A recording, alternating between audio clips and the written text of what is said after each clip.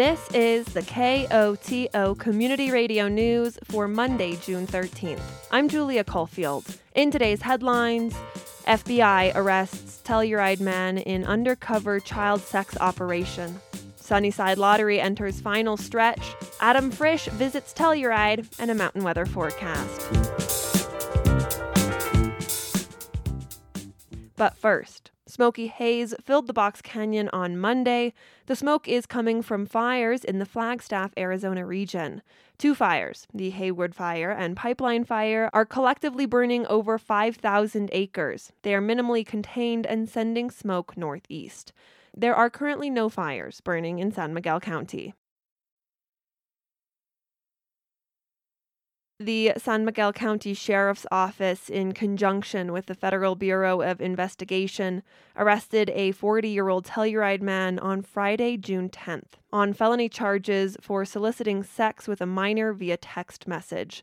The Sheriff's Office arrested Israel Avalos Villa as part of a multi-agency undercover sex predator operation. According to the Sheriff's Office, Avalos Villa allegedly exchanged nearly 300 text messages over 36 hours on June 8th and 9th, with law enforcement officials posing as a mother prostituting her 13 and 14-year-old daughters. In the text exchanges, Avalos Villa allegedly arranged to have the girls travel from Grand Junction to Telluride to, quote, perform sexual acts with him for compensation.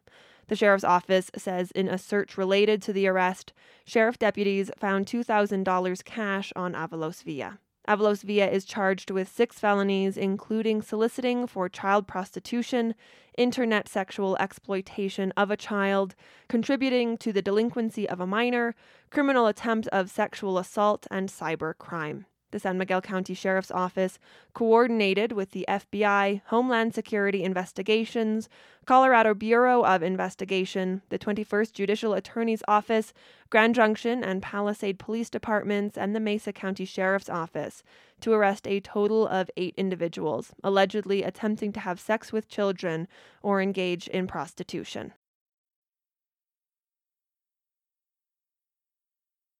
The final days to apply for the Sunnyside Housing Lottery are upon us. Folks have until noon on Tuesday, June 21st to get their applications in. That's Melanie Wasserman, Housing Director for the town of Telluride. So we're on the countdown right now, and we have a lot of people coming in to drop off applications as we speak.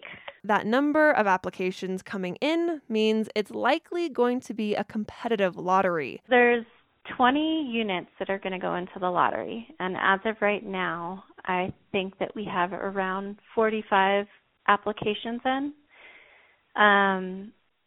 That said, I have a feeling that number will at least double over the next week.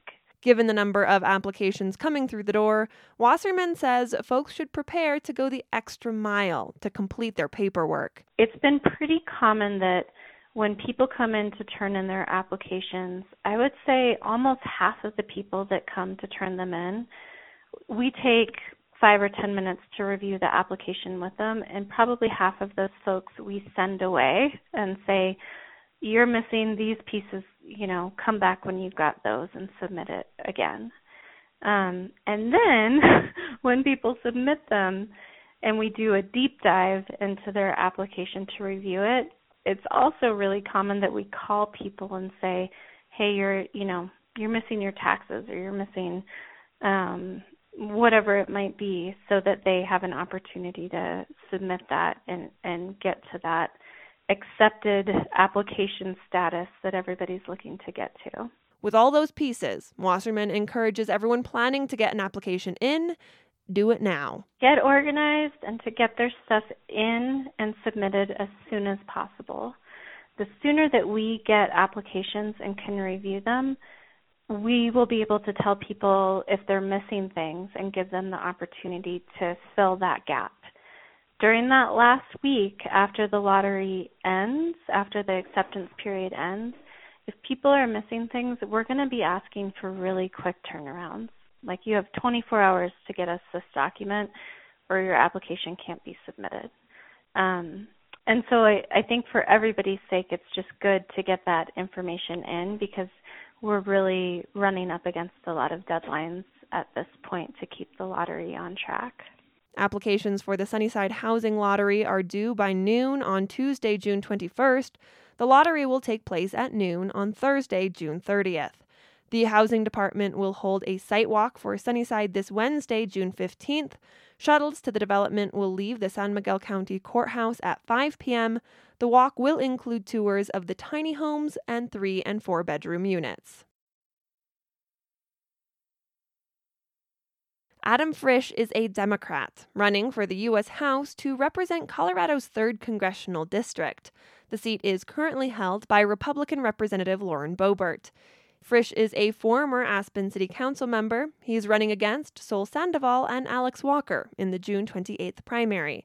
Frisch visited Telluride over the weekend. KOTO's Matt Hoyge spoke with him and began with the basic question.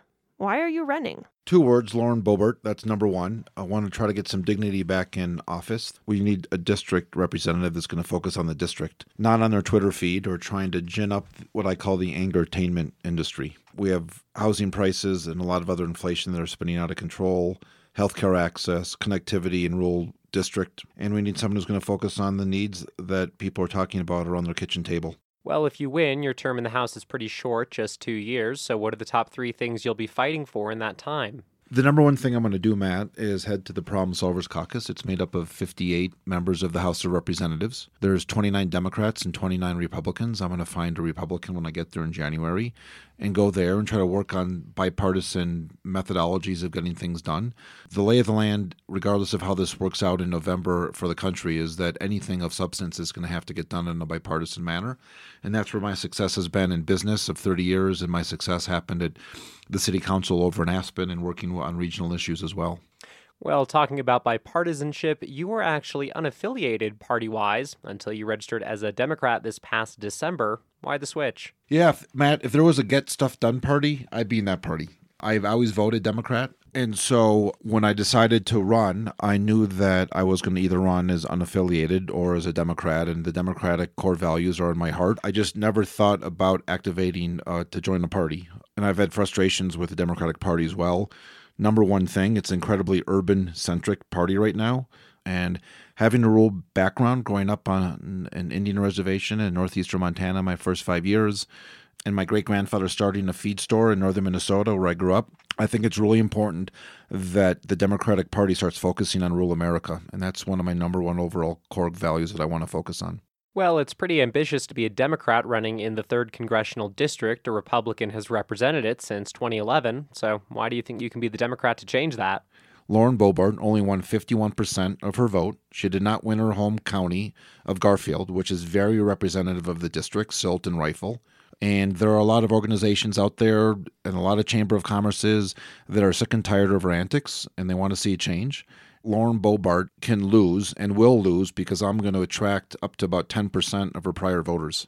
And I think Don Coram is going to flush out 30 or 40% of them. And that's how she ends up losing. Well, with all due respect, you're not running against Lauren Boebert at the moment. You're running against Sol Sandoval and Alex Walker in the Democratic primary. So what sets you apart from those two? I think the other two candidates are really good people with really good policies. We share a lot in common. I think I'm more of a mainstream, pragmatic candidate than the other two. But what's on the mind of a lot of Democratic primary voters more than normal because of the person who's in office is how are you going to win? And that's they want to know about strategy more than even policy because they understand there's 3 good Democrats running. The question is who can really build a coalition to win?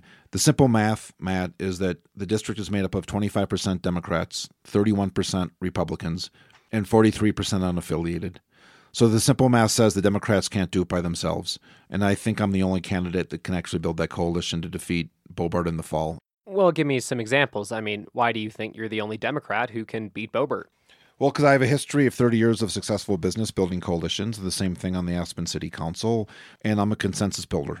You keep mentioning your time in Aspen City Council, but city government is obviously different than federal government, so why do you think those two skills are transferable? You know what? The issues that Aspen and Telluride have been facing for the past 30, 40, 50 years are now starting to seep out into what I would say real America, with all due respect to our two beautiful towns. But when I'm in Alamosa, they're having conversations about affordable housing. When I'm in Pueblo and Grand Junction, they're talking about affordable housing. When I'm in South Fork, Colorado, they're talking about issues with short-term rentals, and being able to resonate and have that conversation with the local city council people and the county commissioners and the other leaders in those counties.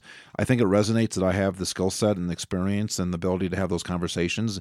And it's bringing the same thing to the federal office. There's bigger issues to talk about, but at the end of the day, people want to focus on what's important for their family and their community. Adam Frisch is a Democrat running for the House of Representatives to represent Colorado's 3rd Congressional District. The Colorado primary is on Tuesday, June 28th. Adam, thanks for talking. Thanks, Matt. Have a great day.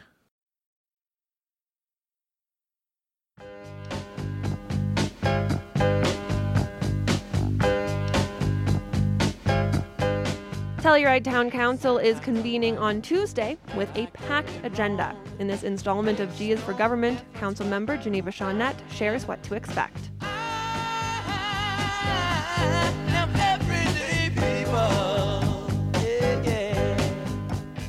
Hey Geneva, thanks for joining me for another installment of G is for Government. Absolutely. No problem. Telluride Town Council is meeting for its regularly scheduled meeting on Tuesday. Y'all have a packed agenda, so many things happening, mostly in the afternoon. So let's start with the morning. What are the work sessions taking place in the morning on Tuesday? So our first work session is at 10 a.m. We're going to hear an update from the gondola subcommittee. They have been working on long-term planning as the current funding for the gondola expires in a handful of years, and we're taking a regional approach to figure out how to move forward. The next one will be a discussion regarding an agreement with the Telluride Tourism Board. There were a lot of changes in the regional agreement with the Tourism Board since last year and since the election when we opted out of the county lodging tax as a town. So we've been in negotiations with the Tourism Board, and this is sort of the first work session that we're having to discuss and potentially adopt later in the afternoon a temporary agreement while we keep working on sort of a longer term one. And then at 11:30, we will discuss possible charter amendments to remove the town registered elector eligibility requirement for HARC, P&Z, and the Board of Adjustment and Appeals. And basically what that means is right now, our charter, which is sort of like the Town of Telluride Constitution, says that in order to sit on boards like HARC and P&Z, you have to be a resident of the Town of Telluride.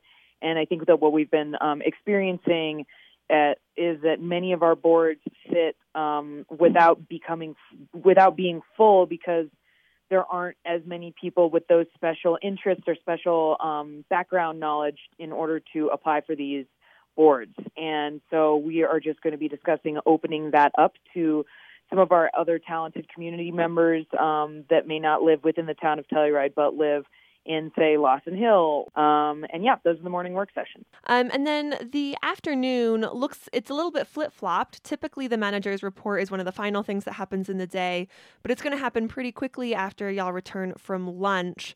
And there's maybe a couple updates that the town manager, Scott Robson, might be given that folks might be interested in. Can you give an overview of what those are going to be talking about? Yeah, so our Scott Robson, our town manager, is going to discuss the skate park, which is finished and being used. And that was just, I think, a very exciting project to get wrapped up before summer gets crazy. And then, of course, sales tax and the real estate transfer tax. Then he's going to present to us about water restrictions, an update on the Sunnyside project, as well as the EPA project on the valley floor.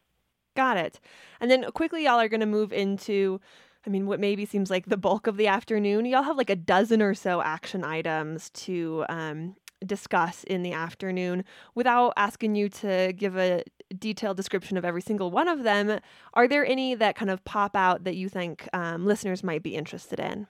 Yeah, I think that the temporary agreement with the Telluride Tourism Board may be interesting to some. We'll be voting on that first. And part of that will involve appointing one of the town council members to be on the board of the Telluride Tourism Board of Directors. After that, let's see, we will be discussing the Open Space Commission work plan for the year. And we will be voting on adding 2 more vending locations in the town of Telluride, one in South Spruce Park and one at the corner of Pacific and Fur, right outside the Silverjack building on the sidewalk there. We'll also be potentially voting on raising some parking meter rates downtown, and then quite a few requests from different businesses in town to keep some of their outdoor dining that was granted as a result of some COVID changes. Well, that is a very packed meeting that y'all have.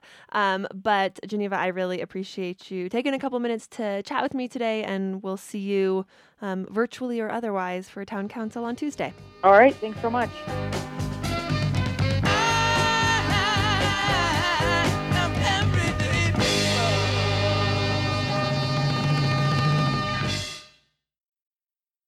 Bluegrass Weekend is officially here. That means banjos will be twanging, tie-dye will be flowing, and a barricade will be going up on the spur. With the barricade, vehicles will need to show a current San Miguel County seal windshield sticker or a barricade pass to get into town.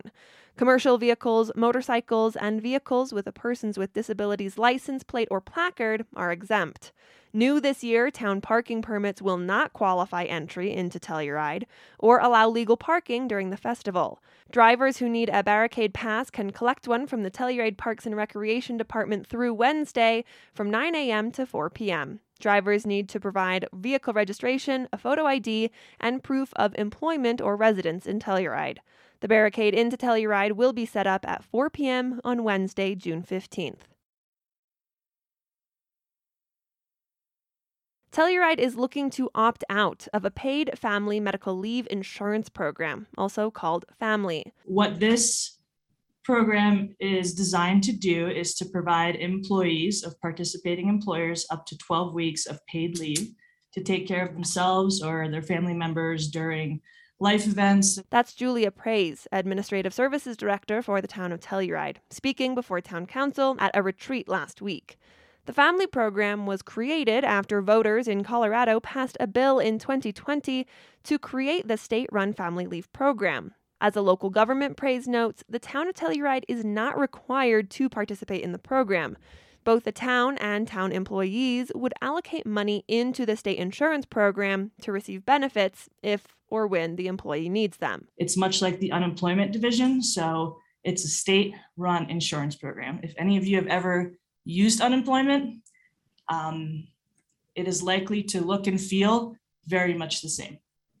So, you will apply to this division for an event. They will approve your event, and then they will remit the payment to you via a debit card or via direct deposit. If the town opts out of the program, it would not contribute funds, but an employee still could. They can choose to opt in. They only pay their portion of the premium, so their half. Town contributes nothing, but the benefit payout per this program as of right now does not change to them. So there's no impact to the benefits they're getting back out of the program if we as town opt out and they opt in individually.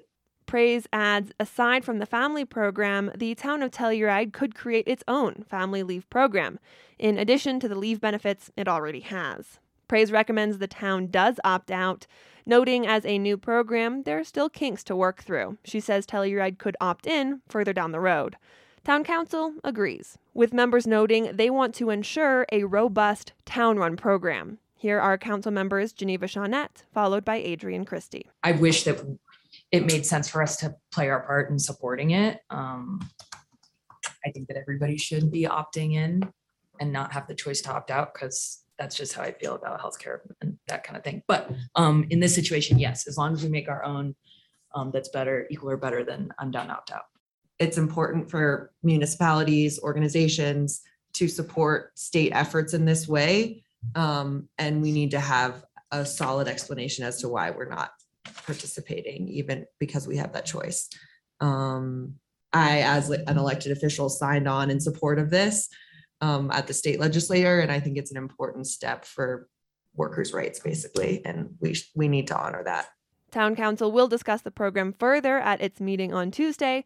Consensus from Council is to opt out of the program. A new study tracked nearly 2,000 years of climate conditions in the Colorado River. As KUNC's Alex Hager reports, research found intense drought in the 2nd century. Scientists looked at tree rings, lakes, bogs, and caves to learn about water availability, pushing our understanding of climate patterns 800 years further into the past. The research revealed the region's worst drought on record, a 2-decade stretch where the Colorado River was at 68% of its average flow. For comparison, the historic drought we're in right now has left the river at 84% of average flow. The study's authors from the federal government and the University of Arizona say historical data can give today's water managers a better idea of just how much water levels in the river basin can vary and inform their planning for dry times in the future. I'm Alex Hager. There are people running for higher office in Colorado this month that are making unfounded voter fraud allegations a central theme of their campaigns. And that has election workers worried.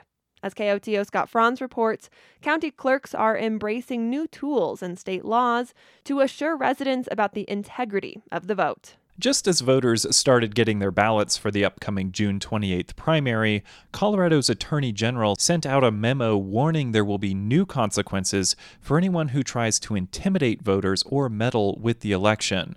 Matt Crane says he has never seen anything like it in his 2 decades of helping run Colorado's elections. But I think it helps highlight the concerns that are out there about elections. Crane leads the state's bipartisan County Clerks Association. The Republican was a county clerk in Arapahoe County and served as an election security consultant before taking the statewide job. Today, he's a leading critic of members of his own party who continue to try and cast doubt on the state's voting system. People's desire to, undermine public confidence, not based on fact, but based on half-truths and lies, could lead to violent situations. And I think that's what everybody's concerned about. Many of the state's county clerks say they are dealing with threats, misinformation, and harassment that started during the 2020 presidential election. In Adams County, they are wearing bulletproof vests to work. But others, including Mesa County's Tina Peters, are still promoting unfounded allegations of voter fraud. Peters stood on the west steps of the state capitol in April and said Colorado's election results have been tampered with. And for people that say we need to look forward, we got to fix what happened in 2020. Investigators in her home county have refuted those claims, and a grand jury indicted Peters over allegations she helped an outsider get a hold of voting machine data last year. She's now running for Secretary of State, which is Colorado's top election job. Crane says with election critics like Peters on the ballot, he's more worried than ever about Election Day. We are preparing for June 29th, 2022 to be worse than November 4th, 2020. Because if we have some of these candidates lose, or if they're losing at the time, the claims of fraud and all of the garbage is just going to be amplified even more. And that means there are things happening at county clerks' offices this month that have never happened before. In Chaffee County, Clerk Lori Mitchell recently held an unprecedented meeting with the sheriff's office to talk about potential threats. She is also releasing a new guidebook about election crimes. It makes our staff feel safe. It makes the voters feel safe. Mitchell says she almost canceled her re-election bid this year because of the threats she has been facing since the last election. Instead, she says she's doubling down on making her office more secure and transparent. We've implemented some key card access, so we have a log and also an alarm system. Mitchell says she is also excited to get some backup from the state capitol. Governor Jared Polis signed a new law making it a crime to openly carry guns near polling places.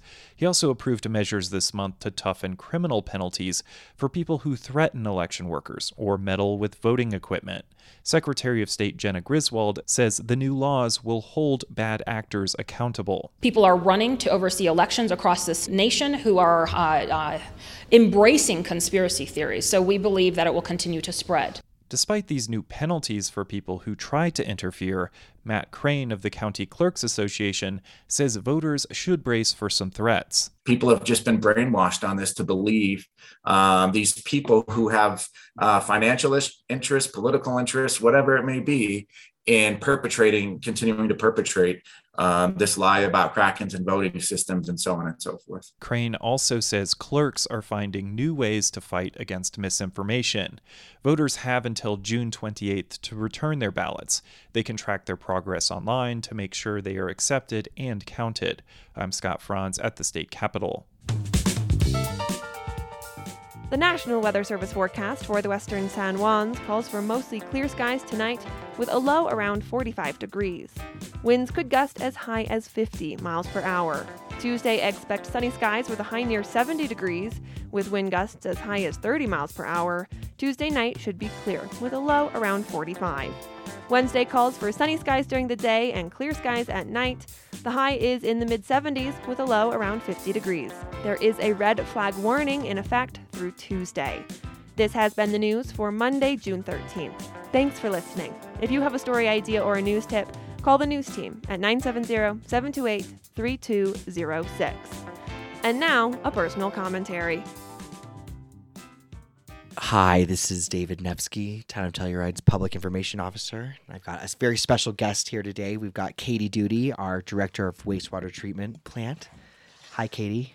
Hey, David. How are you? I'm great. So we've got Bluegrass coming up this weekend, and I had a couple questions for you on how we can best, serve our town and our water. How can our tourists coming in best conserve water during the weekend? Thanks for asking, David. Great question. Super passionate about this. So it's pretty easy. It's if you're brushing your teeth, turn the faucet off while you're brushing your teeth. Love it. Something else in between each, just make sure that little faucet, I keep saying that, just in the off position, not keeping it on. Off. Water off. Also, if you're local, don't water your grass. It'll help a lot saving the tank storage that we have going on. Perfect. And one final question for this PSA. What should we and what shouldn't we be flushing down the toilet? Oh my gosh. Okay. So I currently am still waiting for my pair of Jimmy Choos that I'm waiting. Last year we found some Nikes. We found flip-flops.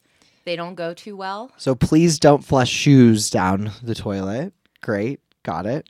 Other simple things, eggshells, dental floss, diseased pets or animals in general, which is a little bit morbid, but please watch out for that. And then just, the usual that you should watch out for, mop heads, rags, diapers. Fats, oils, and greases are a no. Ooh, talk sexy to me, David. Yes, no fats, oils, and grease, please. Oh, that makes me happy. All right, I think that wraps it up. Thank you so much, Katie. Thank you, David. Opinions broadcast over KOTO are those of the speakers. You are also invited to express your views after the news or on Access each weekday at around 4 p.m. If you would like to comment, please contact a staff person here at KOTO. We encourage you to speak out on important public issues.